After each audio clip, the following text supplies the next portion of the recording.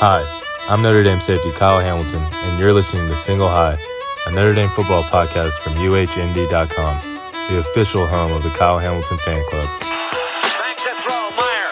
Looks, rolls to the right. Pump fake, throws the ball. It is caught. Reggie Brooks got it. Downfield, and Hamilton again coming over from that safety position and making the interception. DB's on the field. Sharon Jones throws. It's deflected and intercepted. It's the freshman, Kyle Hamilton, in the end zone.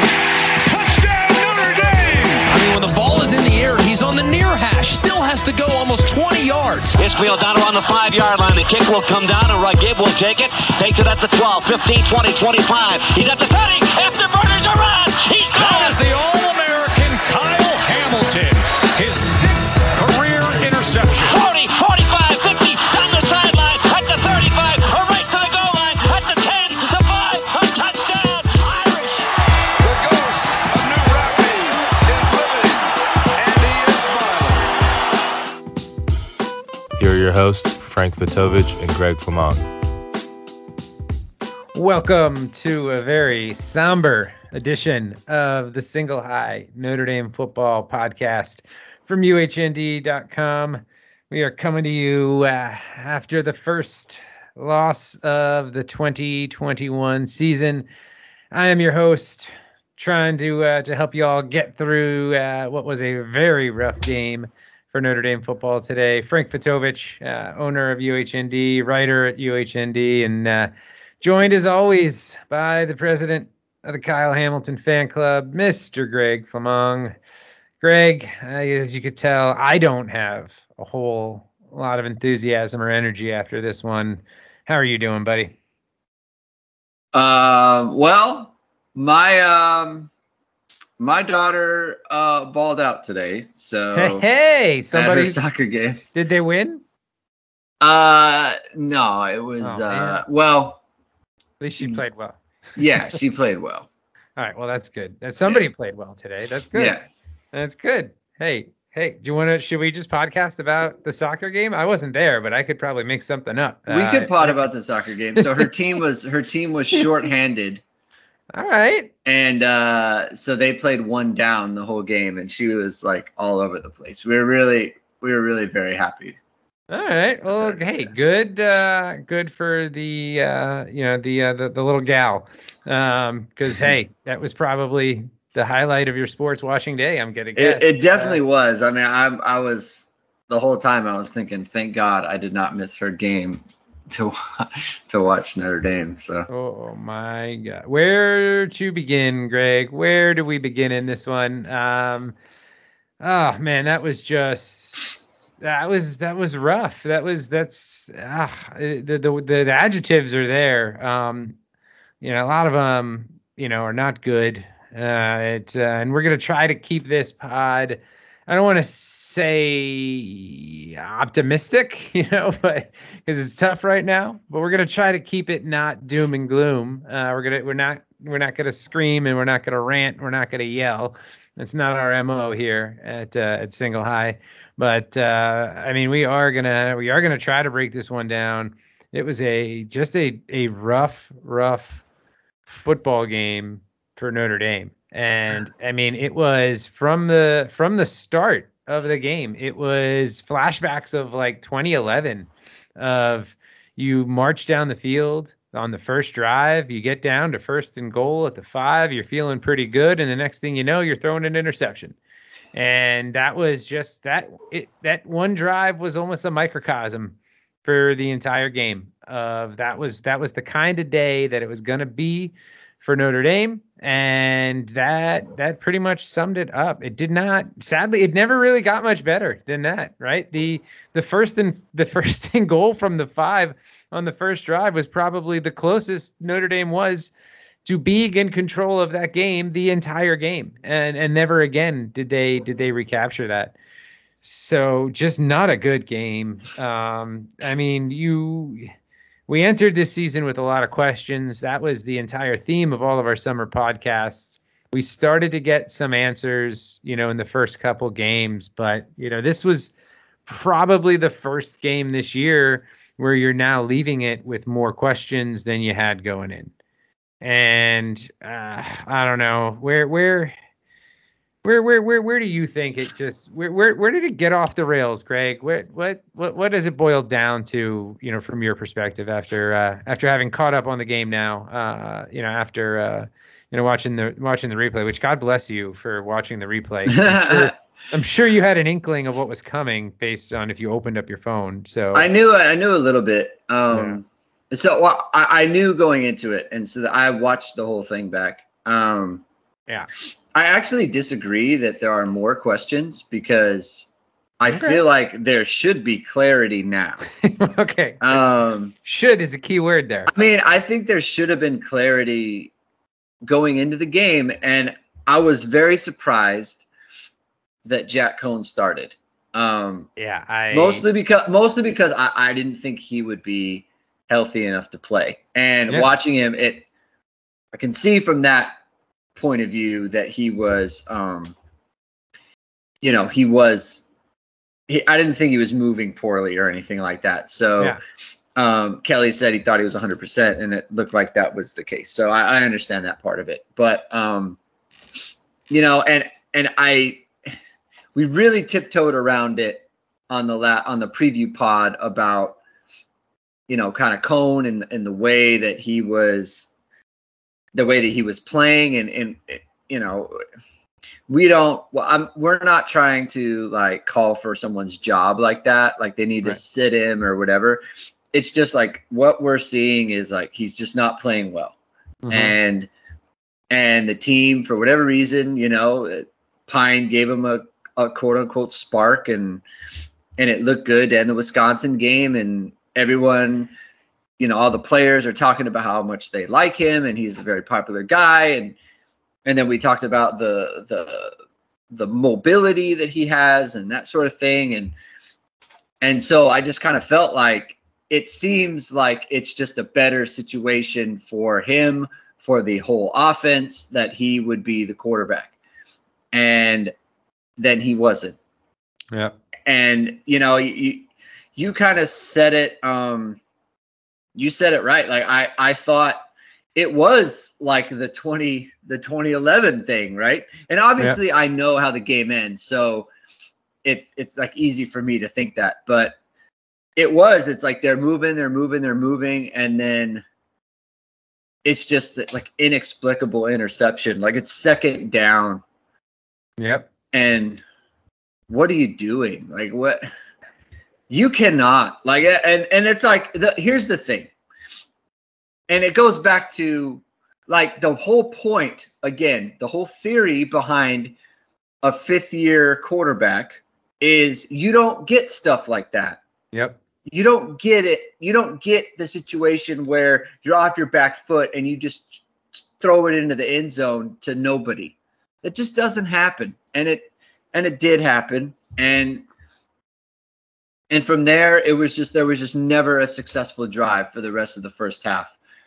Let me find the numbers on Twitter because I just put it up. So in the first half, it's 39 plays for 144 yards. Yep. It's 3.7 yards per play. And obviously the first drive is what? 70 yards, right? Because they take a knee, so it's a 70-yard drive. So the rest of the first half is you got 74 yards on what, 30 plays, something like that. It's just, it's just stagnant. And so I feel like leaving the game, I think you have to.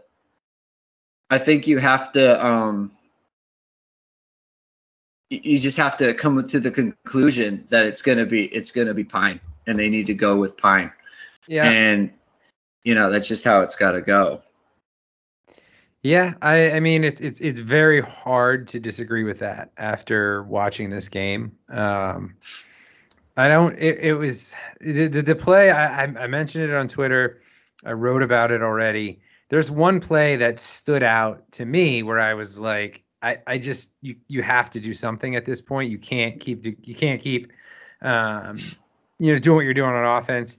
And it was the 3rd and 5 at the end of the first half. And Notre Dame had the ball. It was pretty solid field position, if I recall. I forget the exact yard line. Let me look it up. It wasn't great. It was the Notre Dame 38. So you're not that far off of midfield. You're in reasonable distance, of being able to do something. And it's 3rd and 5, and Cone drops back, and he kind of rolls to the right, and there's just nobody by him, like nobody. He's kind of by himself, and he just starts like kind of drifting away. There wasn't a lot of pressure, and he just throws it away. And I was like, dude, what are you doing? Right? There wasn't a ton of time left at that point, and it was like, dude, chuck it to the end. Like, just do something with it, right? Like, you run with the ball, even if you're not going to get anywhere. Or like force it at that point. Force it downfield. There was less than 10 seconds left, and it's like, if you throw it to the end zone or you throw it deep and it's in coverage and it gets picked off, who cares, right? Like, it's a punt. It's the end of the half. Like, take a chance. Do something. Like, there was nothing to lose in that situation, and he just like kind of casually tossed it out of bounds. And I was like, man, come on. Like, that was the play where I was like, well, what is this offense like trying to do right now? And it was rough. And then, Pine did come in. He provided the spark. His numbers weren't sterling, right? I mean, it's not like but I mean, it was also because he took some chances and he had some drops. He had some brutal drops. The Kevin Austin drop in the 4th down was just, that was a gut punch, because you're like, finally he's wide open, and oh god, he dropped it. Because he did the classic wide receiver thing of like, oh my god, first, I haven't been open all day, I'm finally open, I got to turn and run up field right away, and then just dropped it. And you're like, oh man. So he had that one. There was a couple others that maybe could have been caught, but like for the most part, like he had like, maybe I would say, I'd have to go back and rewatch it, and I haven't done that, but he was 9 of 22, but of those incompletions, there weren't a lot that you're like, woof, that was bad, right? There was maybe 2 or 3 were just not great passes. The others were like close, or maybe there was good defense. So it's pretty clear. I mean, to me, it's clear. It seems like it's clear to you. Most of the people watching that game, I think it was pretty clear that is the direction that the offense needs to go. Because, I mean, if you go back and you look at this game, like, it did not – the fact that it was 17-0 at halftime was just ridiculous, because it shouldn't have been. It was all Notre Dame mistakes and one Cincinnati drive that led to the 17-0. It was the interception by Buckner when they put him in, and he got picked off on that 3rd down when he got hit, and then Notre Dame fumbles the ensuing kickoff after giving up the touchdown. I think I have that reversed. It was the field goal first, and then they fumbled the kickoff, and then giving up the touchdown. So it's like, it didn't need to do, or actually, no, I was right the first time. I'm sorry. It's been a long day, but you get the point. It was like, you give up the touchdown. It's like, okay, we're going to fumble the kickoff immediately.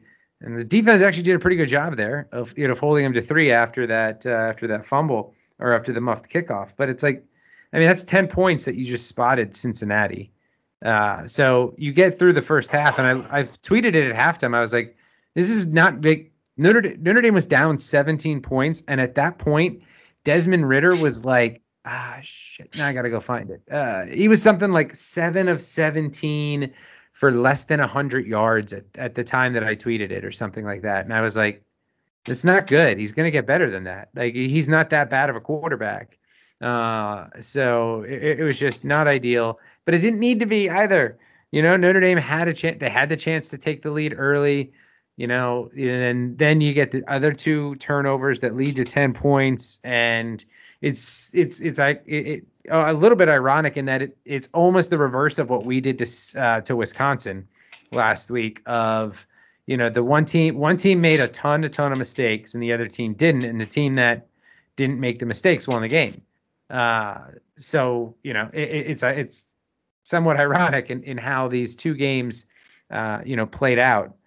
for Notre Dame's standpoint. But it didn't need to be that way. Like there's the games when you lose, when you are like, we just got beat, right? Where you get beat like top to bottom, like the Bama games, the Clemson ACC championship game, even the Miami game in 2017. You're like, we just never had a chance in that game because it was. And the only reason we didn't have a chance is because we played as badly as we did. But there's those games where you're like, well, there's nothing we could have done. This was not one of those games. This was a game that Notre Dame had every opportunity in the game, to change the outcome and did not. And that's disappointing because again, we've talked about this team was, had a lot of flaws, but it didn't.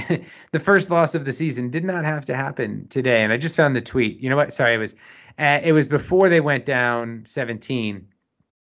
He started the game 7 of 17 for 47 yards, and we were down 10 at that point. And I was like, that's not good because he was going to play better than 7 of 17 for 47. So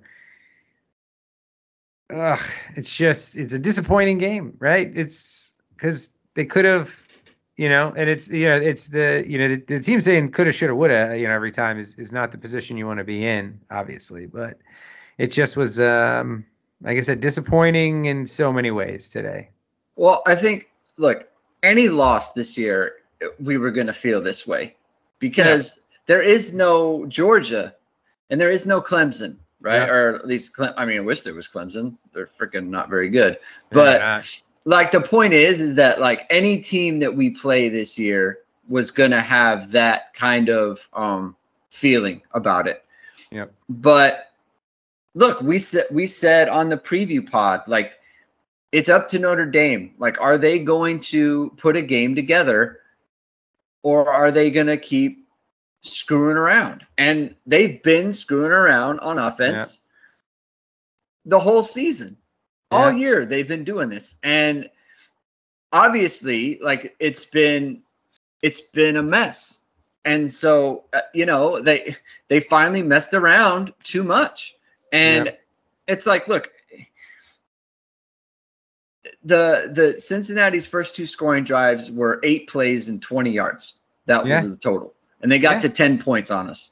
And it's like, we didn't need to go. Think of it, right? They didn't have to do anything to get to 10 points up, right? Yeah. 2 scores up.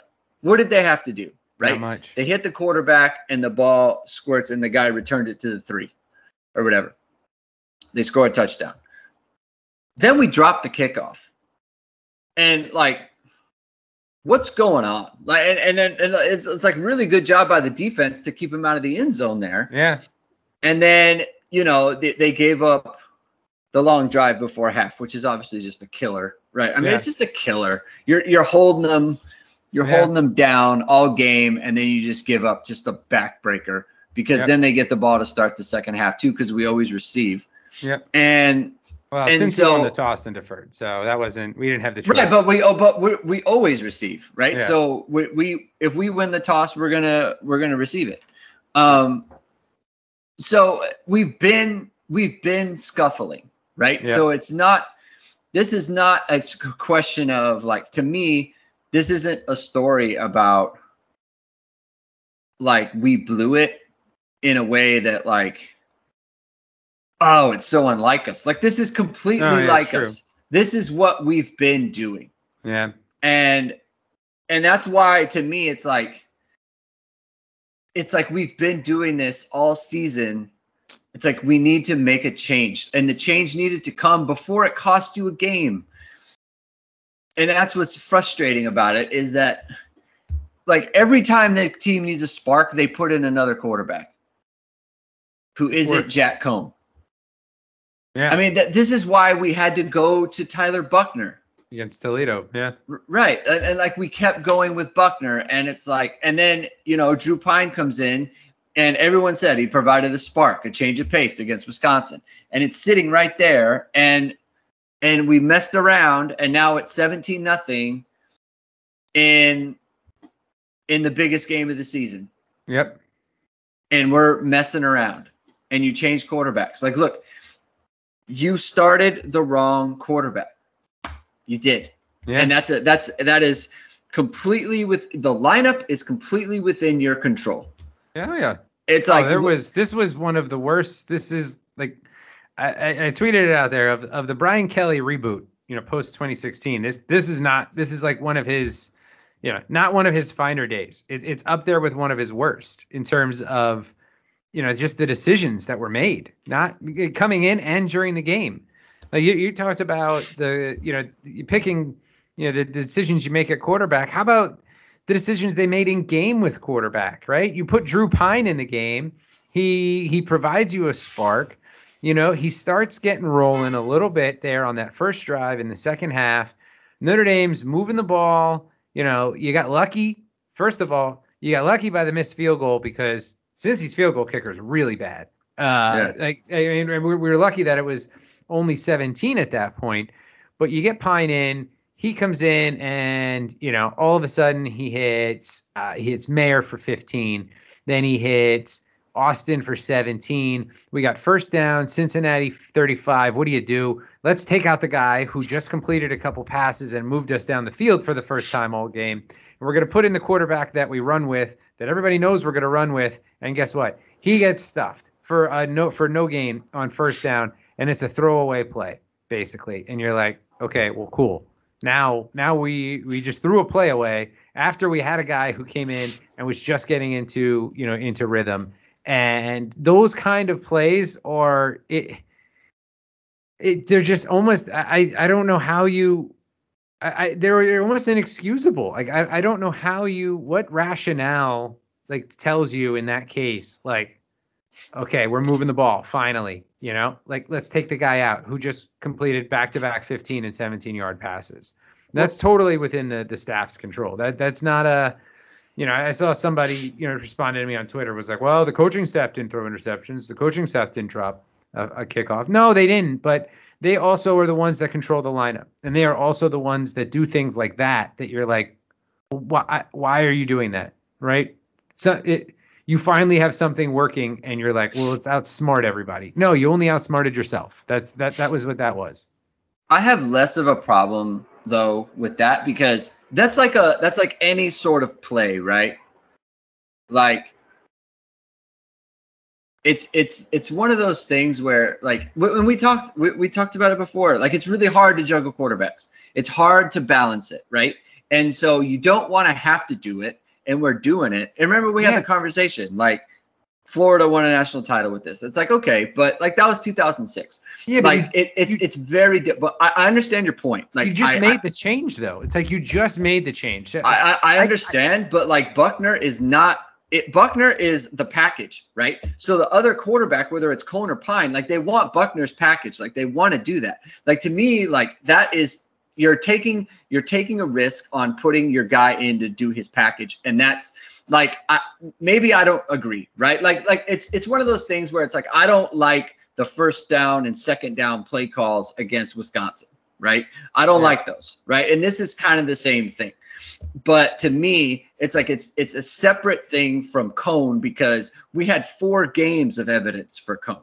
It's like it's not like we pushed the wrong button at the wrong time. Like this was he looked exactly like he has looked in the last 3 games. And in the last 3 games, it's been bad. It's been bad quarterback play, and we got it again. And you couldn't have it. You cannot have it in this game. And so that's why I look at it kind of like a different way. So like I hear you. Like when I was doing the rewatch, I know exactly what you're talking about. And I saw him come in. I was like, I don't know if I would have done that. Like he just hit a couple throws and now you're taking him out. So like that was weird to me, right? That is a game decision that I disagreed with. Yep. It is different though, in that it's like, that the way Jack Cone is playing is not going to work. It's not sustainable. It hasn't worked against any team. Well, other than a terrible Florida State team. But like that was 4 weeks ago. You know, I know. like, I'm just saying that's kind of my point, though. I'm saying like that's the only time it's really worked. No, totally. And which is looking like the aberration at this point. And it hasn't worked since then. And so to me, that could not happen. You cannot be wrong about this. Yeah. So that was kind of how I felt about that. You mentioned Kevin Austin before, and you wouldn't know about this, but Kevin Austin reminds me of Lamar Odom so much.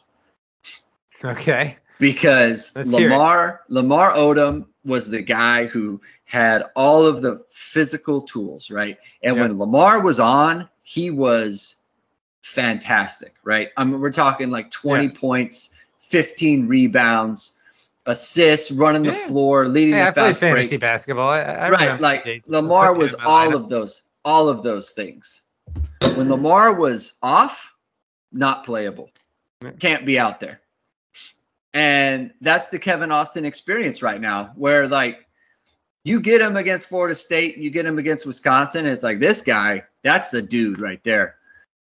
You get him against, Purdue and in this game, and it's like, do you even want to be playing? Well, hey, let's be fair. This is the first time. Remember, like we forget, right? We forget that this is the first real time he's been playing football in 4 years. So yeah, I'm willing to say, like we knew there was gonna be growing pains. That drop today was it's not the drops for me, it's the body language. Like, man, do you want to be out here or what? Let's go. Like the drop is bad. But there's like no urgency there. Like, where is it? Come on, man. Like, I know you got it. Yeah. So that's a rough one. It is a rough one. And it was like at a brutal time too, because it was like, what was it? We were only down 10. It was still 17. It was 17-7 at that point. And it was like, if he would have caught that, that was near midfield, and that would have just been like, that would have been such a big play, because it was early enough that you're like, man, you score there, and it's a whole new ball game. I mean, we eventually scored to cut it to 4 because we missed the extra point, which was just brutal on the Lenzy touchdown. But that one was just that was a rough one to. I mean, talk about like guys who are hot and cold. I mean, Dort. Yeah. Well, I tweeted. Well, to be fair, it was crazy. They said that was he missed his very first extra point in his career, in that Navy game. In what was that, 20? It was 2018. I was there. That was his. Today was his first miss on an extra point since then. It just came at an inopportune time. I mean, you know what? Actually, it ended up not mattering in the slightest, other than the momentum and factor, of like, oh, we just missed the FPAT. But like, I mean, it was still a 4-point game. If anything, even if we could have held them to a field goal, it still would have kept it a 7-point game. But it's just, it was, which actually is, where are we at here? They scored the touchdown after. That's right. To make it 24-13. So, that was like, those are the kind of thing. It's just like, it's not your day when you see that kind of, interception on your own 5-yard line, missing extra points, fumbling kickoffs. Like, when those 3 things all happen to you in one game, it's like, it's not, no matter what you do, not going to be your day. And it was so South Florida 2011, like, maybe not to that extent, because that game was just, there was like, we would have needed like 2 more turnovers in the red zone for it to be full South Florida 2011. But it was like that, where you're like, it's now we know how Wisconsin felt last week when Wisconsin did all the things that they did, against us, where they let up the touchdown, on the kickoff, and then they kept turning the ball over.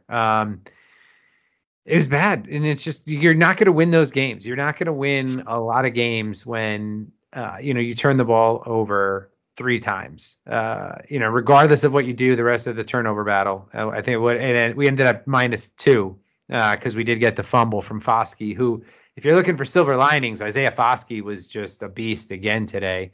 It didn't show up fully in terms of a ton of sacks because he only had the one. But I mean, he was getting pressure and he was hard. Like Cincinnati was having a hard time blocking him. And I mean, that forced fumble was what got Notre Dame back in the game. It was 17-0 when Foskey forced that fumble, and Cincinnati was on. I mean, they were knocking on the door. They were on the Notre Dame 24 when Foskey, when Foskey came in and forced that with Drew White recovering it. So you're looking for silver linings. He was really good again today. I mean, there was a few players, for all the bad that happened today, there was a few players that really stood out, and are showing that they have bright futures. Cam Hart had another great game. He came, inches away from getting an interception near the goal line, where he read the route and he avoided the pick play and got in there and broke up the play. Almost got his hands on an interception. He was right there, all game long. So great game for him. I'm trying to think who else that really stood out as having a good game. I thought Braden Lenzy had a good game. Obviously he had the touchdown, which was not an easy catch. He also had a really tough catch. I think it was a third down. And again, I should go back and rewatch this to know. But he had one from Pine where Pine was just like kind of high and wide on him, and Lenzy still caught it. So I thought Braden Lenzy actually played, a pretty good game. There's a couple plays too that Pine, maybe again with more reps hits, but he had Lenzy on a couple crossers where he just fired it and like nobody would have caught it. So Lenzy looks good, at least to me today out there. You had the Lorenzo Styles making a nice catch early on. But, it was actually interesting, too. Notre Dame's trying to make a comeback in the fourth quarter. You had two freshman receivers on the field for a lot of those plays. Yeah. You had Styles and you had Deion Colsey. So, the Brian Kelly will not play freshman receiver narrative clearly shot to hell today. With both of them on the field in crunch time, which I didn't watch the Kelly presser, to be fully honest, because I was too low to do it at the time. I read the transcript. What do you want to know about it? Did he get asked about, was Austin benched? Because that's what it appeared like. It did not come up. It appeared like that because Colsey and Styles were out there. And I was like, whoa, okay. All right. And there was one shot specifically where you could see Styles lined up on the outside, and that was like the way the camera cut it. It was like BK was visible, and right behind BK was Kevin Austin. So that was interesting, development in the fourth quarter. But man, you know what? What was interesting too was like, is it just me or did it appear at least in the beginning that they had some success running the ball? The first run went for 16 yards with Kyron, and they were getting, they weren't ripping off after that. They weren't ripping off a ton of, 10-yard runs, obviously, but it seemed like it was working when they went right at Cincinnati. It seems like they did get away from it a little bit. I mean, getting down 17 points will do that, but it did seem like that was there, early on. And again, maybe if you don't go down, it's something that they could have built on, but. Oof. What are your positives? What do you got from that regard before we get too deep into the game? Positives. Mm-hmm. I mean, Pine played well, right? I mean, he looked good. It's one of those things. Like, can I see him when you build the game plan around him? Like that's what I want to see. Yeah. Like you said, Cam Hart, man. He's taken the leap, and you can see it. I mean, he's so confident. He's confident out there. Everything he does is just full go with complete conviction. It's just fantastic. I mean, I'm telling you, he is a top 2 round pick. Yeah. The size, the speed, he's starting to make plays on the ball. He's a good tackler. It's fantastic. Let's see. Positives. I thought the pass blocking was pretty good today. I thought so too. Yeah. I had 2 sacks. That's an improvement. Yeah, they had 2 sacks and they gave up less pressures than Cincinnati did.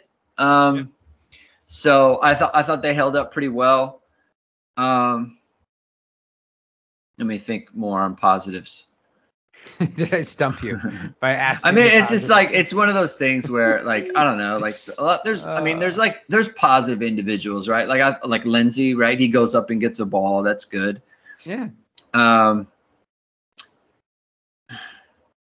about Joe Alt?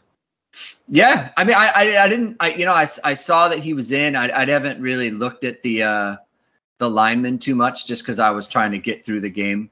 Yeah. And kind of just get the whole like gist of it. Like if there were plays that came up, I wanted to be able to talk about them. So Joe Alt, yeah, for sure.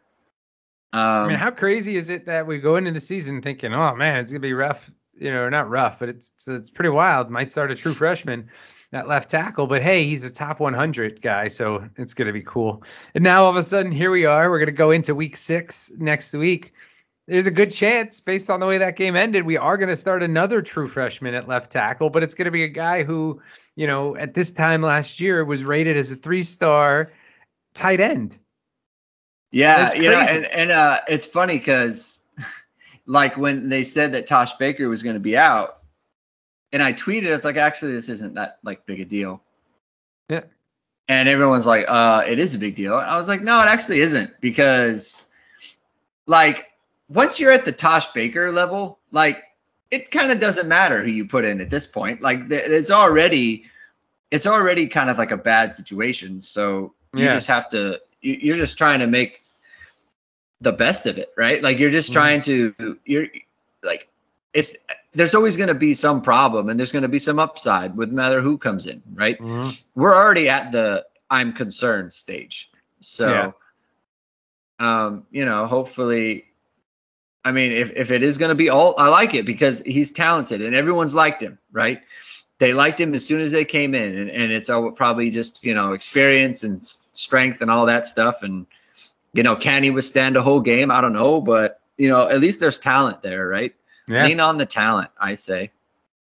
Yeah. Well, and the athleticism, he might get bull rushed because he's a true freshman, so strength might be an issue. But right.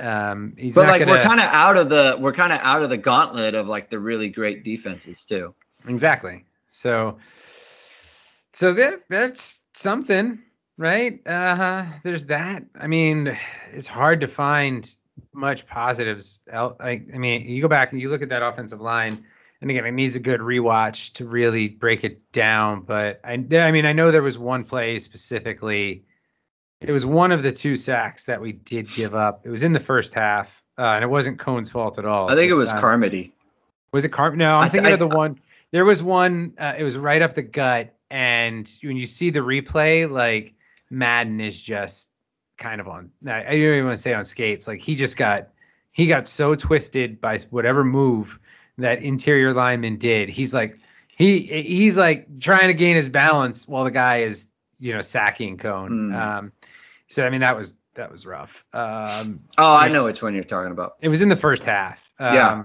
So I mean, other than that, I mean, the line did not have a good game again overall. I mean, like we said, the pass protection was good in the second half at least. But again, now is that the pass protection being good? Is it the quarterback working, knowing with, being able to maneuver a little bit? It's probably a little column A, probably a little column B. But that was, yeah.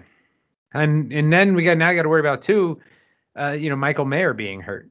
So, which is not ideal because, I mean, again, kudos to him for gutting it out. Like, but at the same time, I was like, just get him off the field. Like, you saw him limping. I was like, God, I know he wants to play, but like, don't let him hurt himself more. When he tried to run that route on the last drive that we had before turning it over on downs, you could tell he was just not 100%, but such a freaking beast.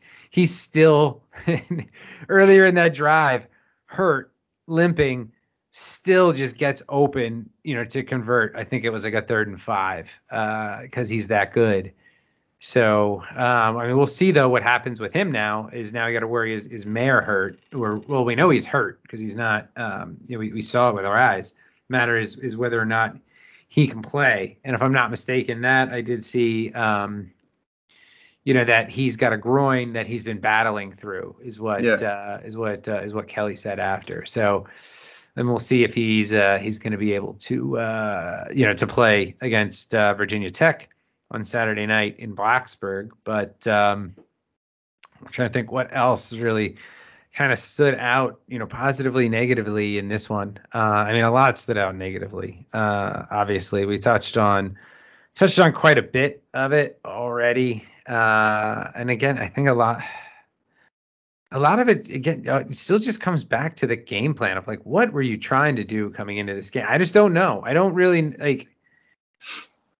You know that your quarterback, who's not the most mobile, was injured last week, and you're good. He was injured enough to miss almost the whole second half, half of the third quarter and the fourth quarter of last game. So you trot him out there. And I just don't know what they were trying. I don't know what they were trying to do. It's never good, when you play three quarterbacks in one game, which is not.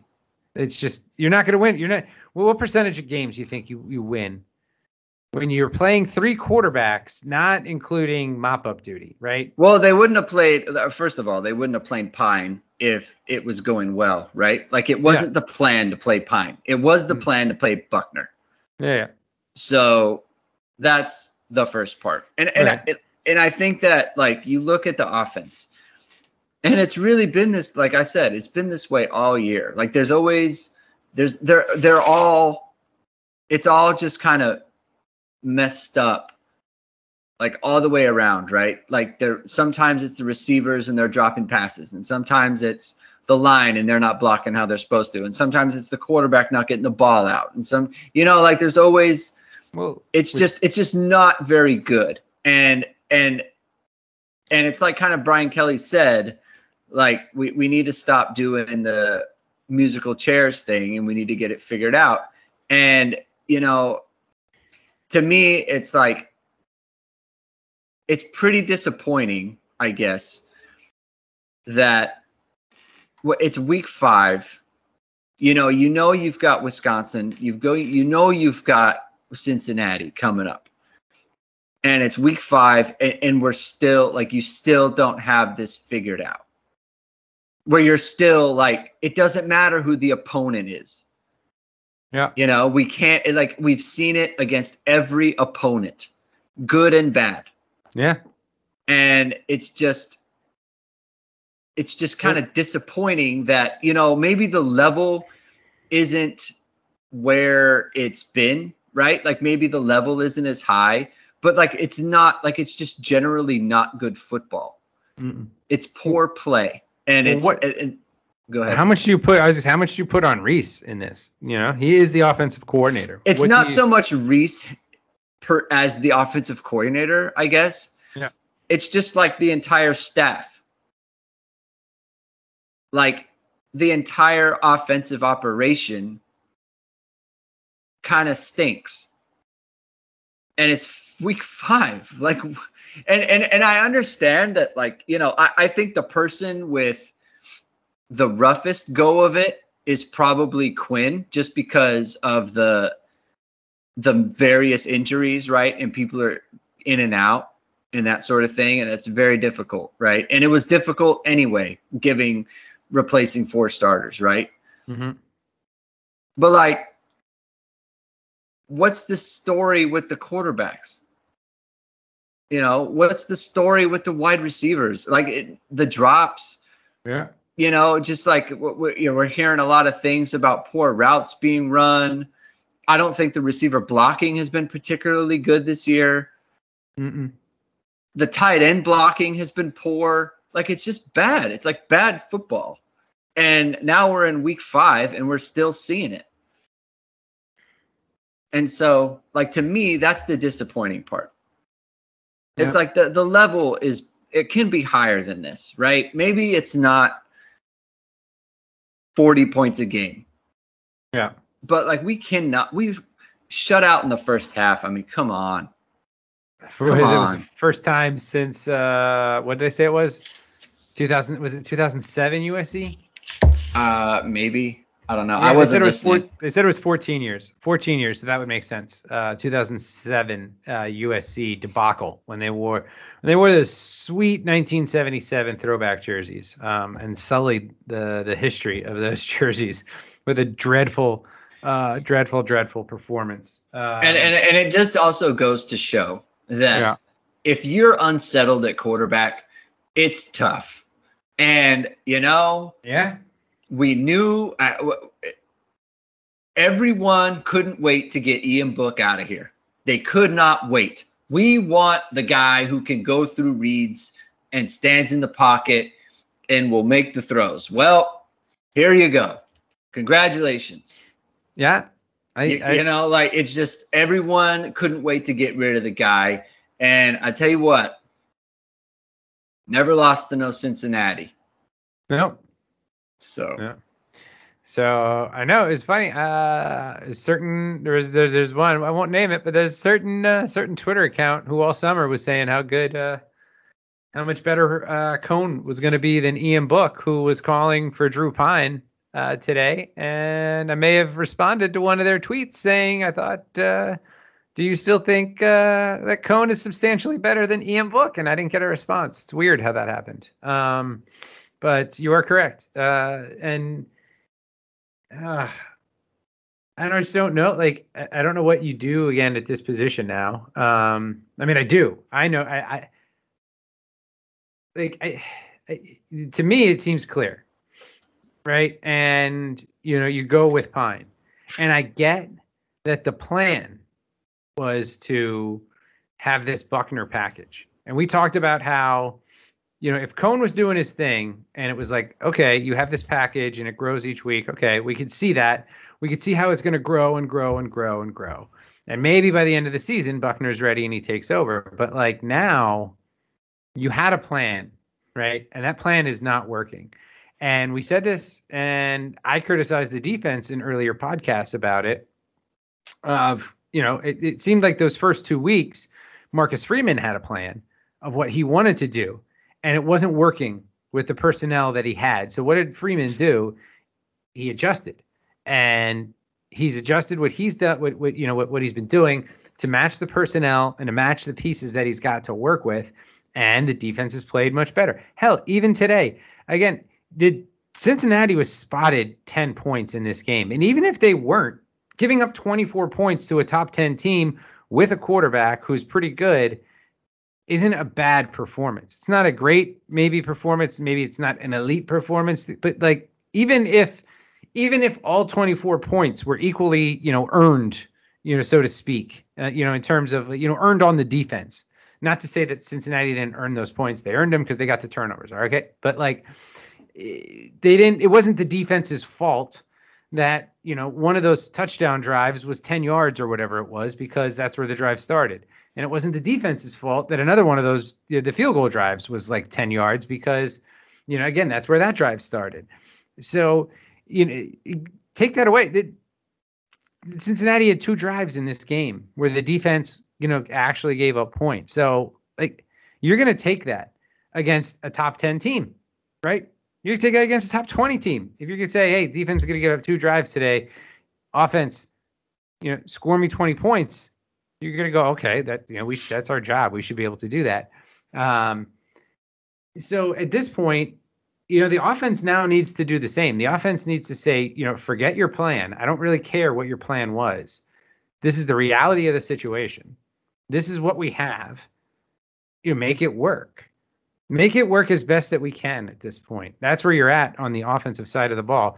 And if that means starting Drew Pine Saturday night in Blacksburg and forgetting the Tyler Buckner package for a week, because to Kelly's point, he said we need some continuity at quarterback. Well, guess what? You're not going to get that continuity if the plan is going to be, well, now we're going to start Pine, but we're still going to bring in Buckner for a drive here, a drive there, a drive there, and a drive there, right?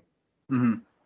It worked. This plan worked for Florida when it did, because the starter that wasn't mobile was what was Chris Leak that year? He was like a senior, right? He was a senior, established starter, right? He had experience. He wasn't a first time starter. So, and then they were inserting, Tebow in that scenario, in specific situations. Well, guess what?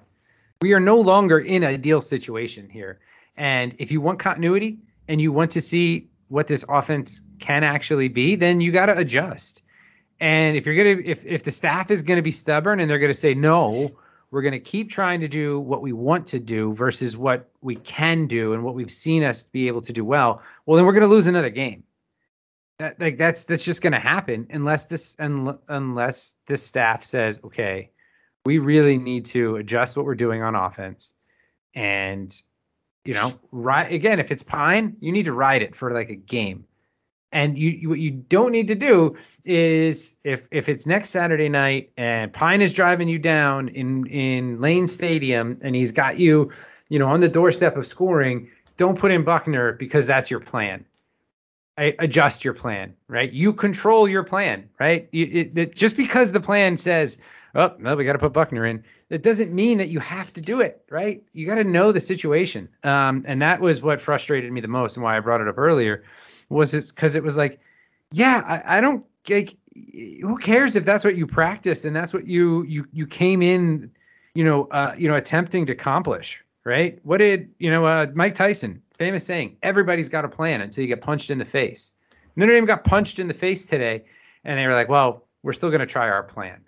And it's like, no, you gotta adjust in those, in those scenarios. And I think that's where we're at on offense. And if they adjust, and Pine comes in, Pine starts on Saturday and has some success, well then, obviously the sky is no longer the limit for this team because now you got a loss. You got no more chances based on the schedule to impress anybody really. So you just got to look at it and say, well, now it's 7 1-week seasons, as cliche as that sounds, but that's where you're at. And we'll see. But I don't know. Like if they start Pine next week and like by the third series they're like, we're going to put Buckner in here because that's what we want to do, then just start Buckner at that point, right? If that's what you're going to do, then like, hey, you might as well just roll with the freshman, let him make his mistakes, drop 2 or 3 more games this year and play for next year. Because if the goal now is to still win as many games as you can, you got to something's got to change. I mean, I'm just really not like super. I'm just not super. I don't mind the Buckner stuff. I don't either when things are working. But it's like in a game like today, it was like the Buckner package wasn't working. So again, we didn't see it at all in the second half. They rode Pine for the entire second half. So maybe that's what they're going to do. And that's my point, though. It's like, when the offense is when you got some things working and you want to insert him, great. A couple weeks ago, I was all for it. I was like, this is great. You let his package continue to build and build and build. But now things have changed, right? It's been 2 weeks of offensive struggles in a row, like major offensive struggles, because last week what we had 13 point, no, what was it? It was 13-10 before the Tyree touchdown. So what is that? 10 points for the offense. The offense scored 17 or no, it scored 20. So offense scored 20 of the 41 points last week. And even one of those field goals was set up by an interception. So it's like, that's 2 weeks in a row of struggles. So something needs to get adjusted. And Cincinnati stopped the Buckner package pretty well when he was in the game, which is going to happen. He's a freshman. But I mean, I'm just saying, like they were like, oh, he's probably just going to run it unless it's an obvious passing down. And if it's an obvious passing down, we are just going to pressure him. And that's what happened.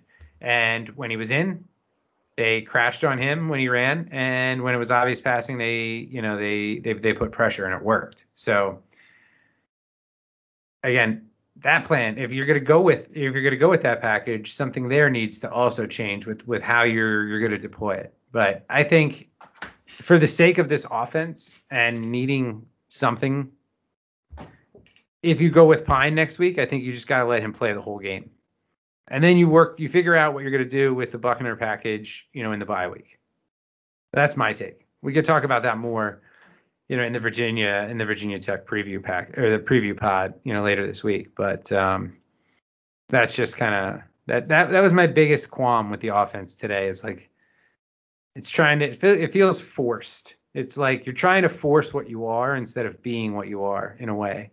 And that's part of the struggles. It's like, you got this, again, to your point, you got this 50-year senior transfer, and it's like, well, we're going to try to force that. And it's like, it's not working. So, like, you got to change something. Yeah. I mean, they did change, though. It's just that, like, they did it too late, right? Too late. It was all after you're down 17-0, and it's like, okay, well, you can't spot a team 17 points, So No, I don't.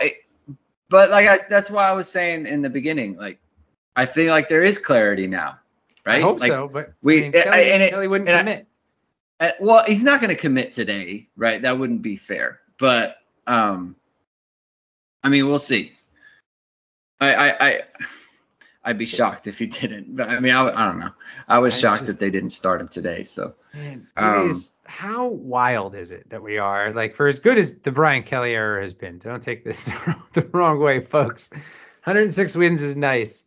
We lived through Davey, through Willingham, through Weiss, the ups and the downs, mainly the downs. The highs of the Lou Holtz era are like my earliest memories of Notre Dame football, like the highs of Lou Holtz.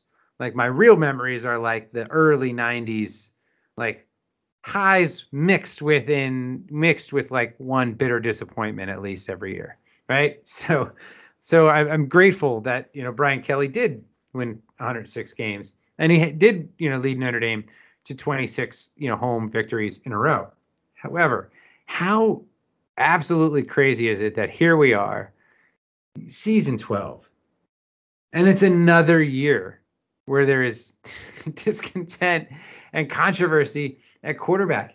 It's like, it's been the hallmark of the Brian Kelly era when you look back at it. 2010, right? Dane Chris starts, gets hurt, Tommy Rees comes in. 2011, it's Rees versus Chris. Chris wins the starting battle, loses it by what, week 2? Did he lose it? It's like, okay. So then you got Rees in 11. 12, Everett Golson, wins the starting job in training camp, but Rees still has to come in against Purdue. He's got to come in against Stanford. He's got to come in against. He had to start BYU because of the concussion, and there was other games where he came in too.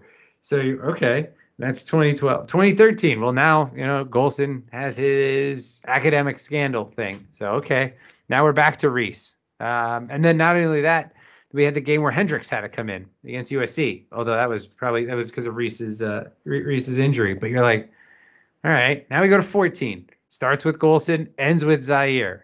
All right, 15 starts with Zaire, ends with Kaiser when Kaiser gets when Zaire gets hurt. 16. Then we can start off with Kaiser and Zaire splitting the reps. You're like, what? Okay, and that was mismanaged because that was clear that Kaiser was the quarterback, but Kelly wanted to be loyal to Zaire in 16, and that caused issues all around, right? There was the reported issues in the locker room that year between the Kaiser camp and the Zaire camp of who liked who, but it's clear to anybody who watched that Kaiser was the better quarterback. So you had that. 17, at least we had Brandon Wimbush every game except the one where he was hurt, where Book started. But then 18, we had Wimbush starts, Book takes over. It's absolutely insane, right? 19 and 20 were the only years with some stability at quarterback in the entire 12 years of the Brian Kelly era. And here we are, year 12. We're in game 6. We played 3 quarterbacks this season. We played 3 quarterbacks today. And we're talking about a quarterback change. It's bananas because he came into Notre Dame as this offensive background. He was an innovator, and he had the quarterbacks at Cincinnati who were high flying and all that. It's It's wild to me this is where we're at, actually, in year 12. And I did not plan that quarterback rant, by the way. That was all just off the top of my head, spur of the moment, like quarterback rants. But that's just, when you say it out loud, how insane does that sound? Like, if you were to explain that to another fan of like another fan base, it's like every single year, this is what's happened to us at quarterback. You'd be like, that's crazy. And here we are again. We're going into game 6. It seems like there's a very good chance we're going to have a change, at quarterback. Wild to me, Greg. Yeah. It would have been better. It would have been better if Brennan Clark hadn't gotten hurt. That's true. Wow, it would have been better. Were you? I mean, we've only seen him a little bit, but I do remember the few times we've seen him, I was impressed with his arm. I was he had a live arm. I mean, if he didn't get hurt, then they would have just started him, and then Jack Cohn wouldn't have come. That's true. So. Or Pine. And what's funny too about Pine is there's like this narrative that's growing of like, and it's all because he's 5'11", which I thought was funny that Drew Brees mentioned as why he liked him, because he's under the 6 foot and under quarterback club. But there's like a narrative growing, or there's been, of like, well, we can't start Pine. Pine is this like unheralded, scrappy, under recruited quarterback and it's like, no, he was a top 250 recruit. At one point in his junior year, he was a top 100 on Rivals. And I forget where he ended up at Rivals. Rivals still had him like just outside the top 100, when he finished.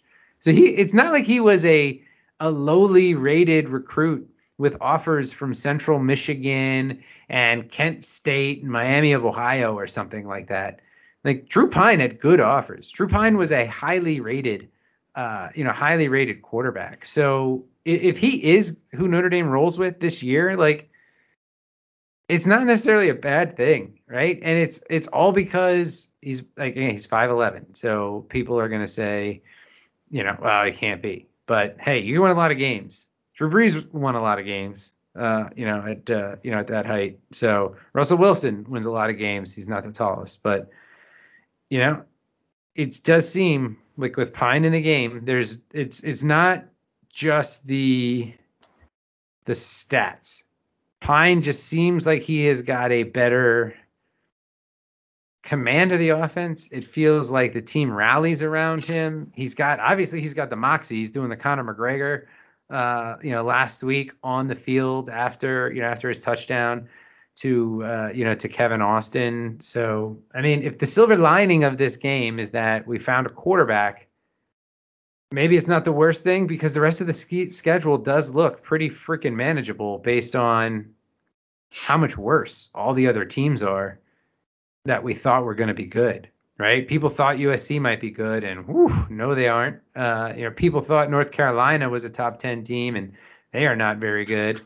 Although look at Stanford knocking off Oregon today. So now that game, all of a sudden, after 2 weeks, Stanford looked terrible. Now they've, they blew out USC. Now they beat Oregon. So who knows what Stanford will be like by the end of the year. I'll say we played today like we did against Stanford. That's the kind of game Stanford wins, though. So we can't. That'll be something to watch, just as we get closer to that point. But yeah, I mean that could be our silver lining in all of this, and it would be classic Brian Kelly era if you got the hotshot freshman Buckner, top 100 recruit coming in that was supposed to recruit over Pine, and Pine comes in here now and rattles off like 7 wins to end the season. That would just be so stereotypical of the Brian Kelly era at quarterback after what I just ran through. I'd love to see it. I'd love to see it. Because it would mean 7 wins. It's like the relative strength of the rest of our schedule is just kind of, it doesn't matter. Yeah. We have the same problem against every other team as we had against Cincinnati today. We make too many mistakes on offense. It's like the defense is like not even really worth discussing because you give up less than 300 yards in the game, right? What are we talking about? I wrote it. I wrote it in my overreactions post. I was it's like, you give up some stuff and it's like, yeah, they did, right? Like and the coaches will get on them about it, but the level of play on the defensive side is fine. Yeah. And it's how you go 11-1 or 12-0 or 10-2, right? It's like we're not playing. We're like a top 40, 50 offense right now, and it's just kind of not gonna work. If we were a top 25 offense right now, we would. If we were a top 25 we would be offense, undefeated we would right have now. won the game today. Exactly, because the offense was that bad. The defense was good. They gave up 2 drives all game to a pretty good team. You're gonna live with that, right? They're not. I think I was responding with somebody on Twitter who said like, way to go defense. You can't give up the drive or something. I don't know. At the end of that, they were upset about that drive at the end of the first half, which I mean, obviously nobody was happy that Notre Dame gave up that quick touchdown drive with 145 or 150 to go, whatever it was. But at that point, you're like, defense just balled out for an entire first half. Yeah, they gave up something late, but like, I mean, I'm sure they were pretty tired because they were on the field the whole first half because the offense wasn't doing anything. And the defense played, like I said, well enough for Notre Dame to win that game most days with a competent offense, right? I don't know. Like I said, I made fun of the advanced statistics last episode here, but most days where your defense does what Notre Dame's defense did today, you're going to win the football game, and especially when you're playing a good team. So that's why we haven't talked about the defense, because the defense is fine. The defense is going to be the reason Notre Dame is in every game for the rest of the season, and the offense is going to determine whether or not they win them, because the defense will have them in the game, but the defense isn't going to score. The defense and special teams aren't going to score 21 points every week like they did last week against Wisconsin. Right.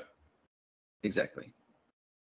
I mean, look, if the offense, if we start losing games like 38-35, then we can talk about the defense. But until then, it's just kind of like, I mean there's obviously a bunch of good stuff there.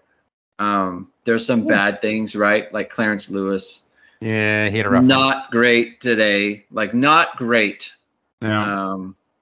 I had the one nice play in the end zone, but other than that, it was a very rough day for him. Yeah, it was a good one on the deep ball. Ball. It was a little underthrow, but still, yeah. Well, that's fine. I know. That's fine. He made a good play on that. It's just he got beat on a couple routes there. What was the kid's name? Pierce from Cincy. Yeah. I mean, honestly, like, he's not even close. He's not even close to him.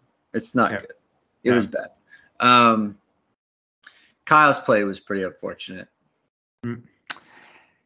Yeah, he's gonna put that underthrown touchdown on him is you think underthrow to Kyle Hamilton equals interception, but well, his back is to him. Yeah. Right. I'm just saying, like, in general, you think like, oh, that's one he could pick off. Like, he's running a corner route, and so he's trying to get over the top. He expects the ball to be over the shoulder, and so you're kind of racing to a spot.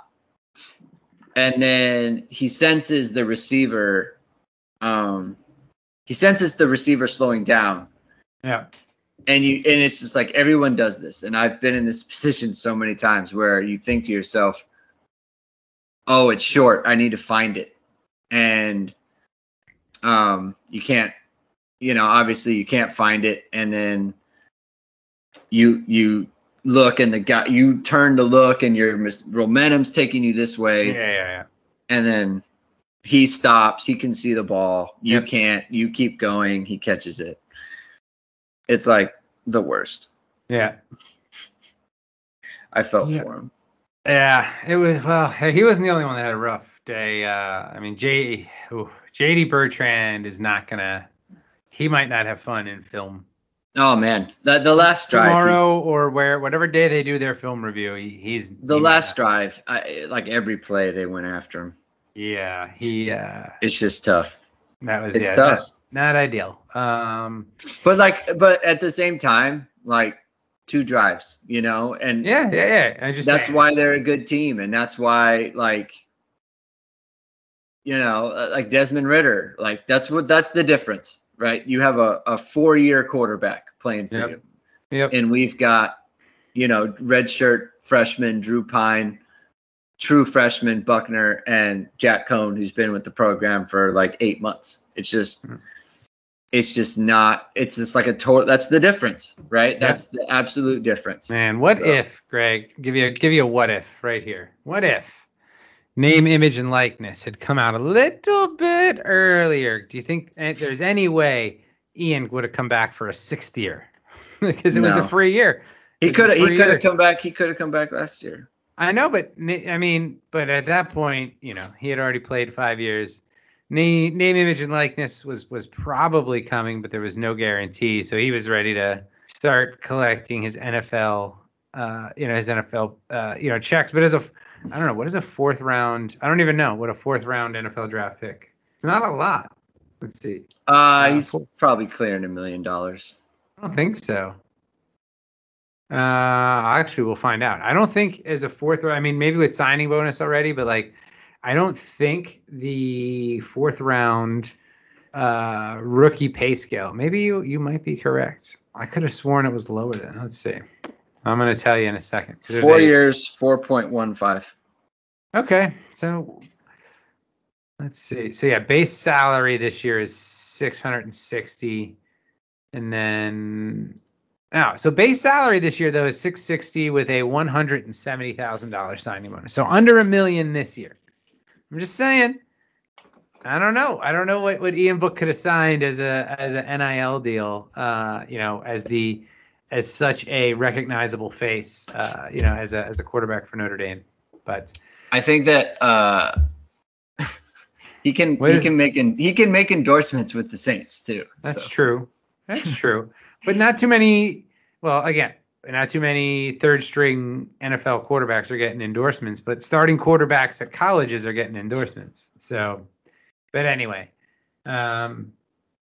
Yeah, it is unfortunate, the situation that we find ourselves in here on offense because of the pieces that are there that could be good that we can't utilize right now.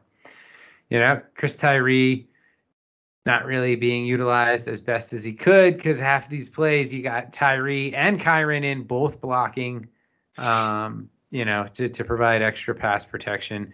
We still have not seen a jet sweep or any sort of run with Braden Lenzy, which I just don't understand. I don't understand why not.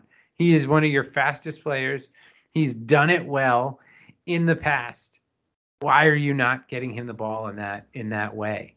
It seems like maybe you don't do it every week, but like, we're 5 games in the season and you haven't run a single jet sweep for your fastest player. I don't quite get that. We were running so much motion in the first half. Like every play, there's motion all over the field.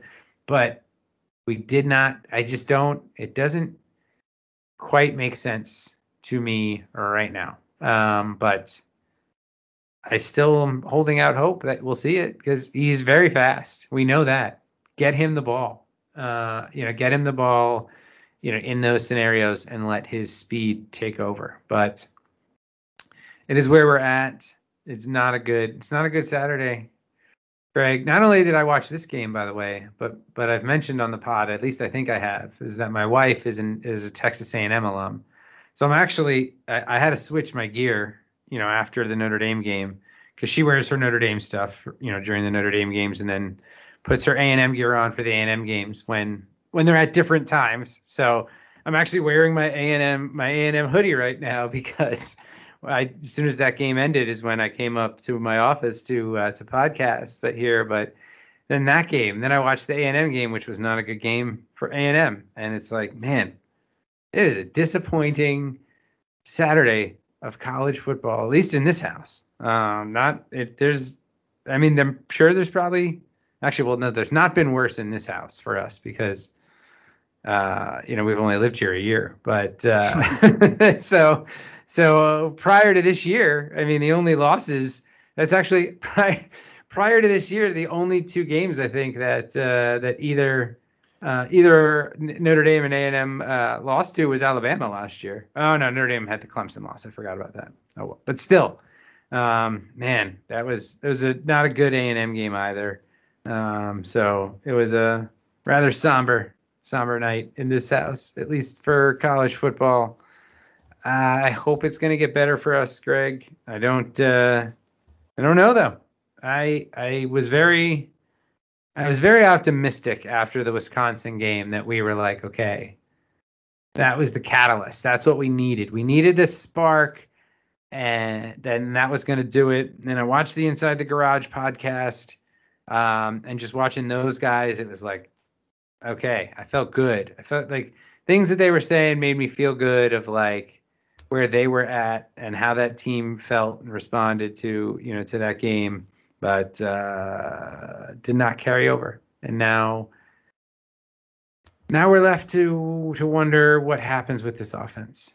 But we'll see. Hey, like if Brian Kelly makes the change that it seems like he has to make, maybe we start to build on something. The second half was not. Again, the second half was for the most part Notre Dame stopping Notre Dame. You had a couple drives that ended on downs. You had a couple drives that ended on, touchdowns, and the drives that ended on downs. At least one of them, if you weren't down as much as you were, you probably would have kicked a field goal normally, right? That first drive when we were down 17, if it's 0-0 or you're down 7, you probably kick the field, or at least try to kick the field goal there, because I think it would have been about a 48-yarder. If I'm remembering off the top of my head. So that's pretty good production when you look at it in terms of what we saw in the second half. Yeah, it was downs. The drive ended at the Cincinnati 30. You're normally going to trot Dorr out there. Whether or not he makes it is another question, but you're normally going to trot him down out there. Next drive, touchdown. Drive after that was the punt, but that was also the drive that Austin dropped that 20-25 yarder at midfield. So unfortunate in that regard. But then you got touchdown after that, and then the last one ended on downs. Again after how did we get? Oh yeah, that was after the sack. That was rough. On 2nd and 10. But that's not a bad half of football. Yeah, you're going to take that most times. Again, let's say this was, if you had that in the first half, this is a game. So, yeah. I don't know. I guess maybe we'll find out. We probably won't. Kelly's not going to say on Monday, who's starting, I don't think. If he comes out and says Jack Cohn is still our starter, that's problematic, I think. Yeah. But other than that, I don't know. I think, but it's also going to be obvious, right? If he comes out on Monday and says Jack Cohn's our starter, it's like, okay. Yeah, and then Or if he comes out and says we're going to see how it goes this week, that it's Pine, I think. Yeah. So... unfortunate way to get the first loss of the season, but it's especially seeing the way that Cincinnati acted post game, with their social media accounts, which, man, I did not. I knew Cincy, this meant a lot to them. I did not realize how much it meant to them.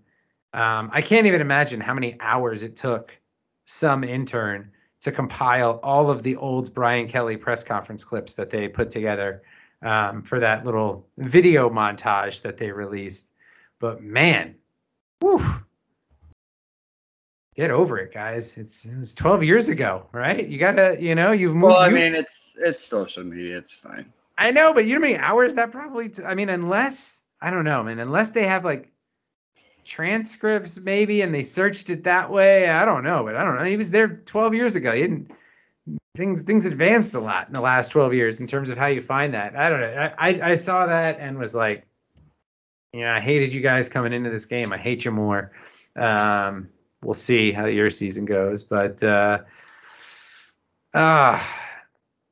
they did their whole little planting of the flag at the end. I just don't like those things, Greg. I don't like to see it. I don't like to see it in Notre Dame Stadium. Like if it would have been at their stadium, they could have celebrated fine. I don't like it in our house. Well, this is what it is. You're like, oh well. All right, and you know what? I had been drinking all day, so there was no good beers for this podcast. We didn't earn them.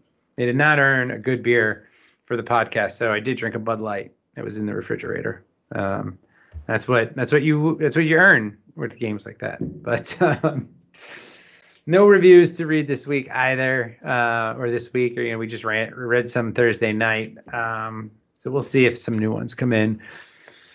By the time we podcast this week, it's going to be an interesting week. I haven't even loaded up the forum yet because that thing is probably just needs to be nuked right now. Like just clean it, don't even look at it, just delete it all and just start fresh. On Sunday morning. But yeah, man, it's gonna be an interesting week to see what happens here, and we'll go from there. Anything else? Any other thoughts? Any other things you wanted to add from this one? No, it's just time to regroup and on to Virginia Tech. Get to the bye week. And then I'll be there for USC. So I know, and you might circle the wagons. You might be doing some pods by yourself around USC, or getting somebody to fill in, depending on how things on the little baby V front go over here. So we'll see how that goes. I could be, who knows, man. I could be watching the USC game from a delivery room. We'll see. I don't know. It's very possible, given the time frames. It'd be if the little guy wants to be really, considerate. We got a little house project going on next week that hopefully he will arrive after. That's been a project that was supposed to be done 2 months ago that is now getting dangerously close to when we're going to be bringing a baby home. So hopefully that's done in time. And then there's the bye week. So there's a nice little window there that would be just so convenient, but we'll see. We'll see what happens on that front too. But all right, man. Wish this pod was ending on a higher note. I had so many fun, snarky headlines written in my head for this week, and they're all going to go to waste because we're probably never going to play Cincinnati again unless it's a bowl game. But is what it is. We got one game before the bye. You figure out a way to get a win against Virginia Tech. Go into the bye week at 5-1, and you regroup for the rest of the season. That's what we're looking at right now. So, all right, everybody. We hope you enjoyed this. I guess as much as one can enjoy a podcast after a loss like that. But hopefully, us not just screaming and hooting and hollering gives you a little bit of a solace in an otherwise bleak weekend of college football for Notre Dame fans. Thanks for listening. As always, keep subscribing and sharing this and helping us get the word out. We're going to preview Virginia Tech probably, I don't know, Greg, Wednesday, Thursday, either day. We could try Thursday or Wednesday. Okay, we're going to try to get our preview done Wednesday night so it's ready for you Thursday morning, but no promises. We'll see what the real world allows for us. But keep listening. We'll be back. We'll be breaking this down. And as always, go Irish.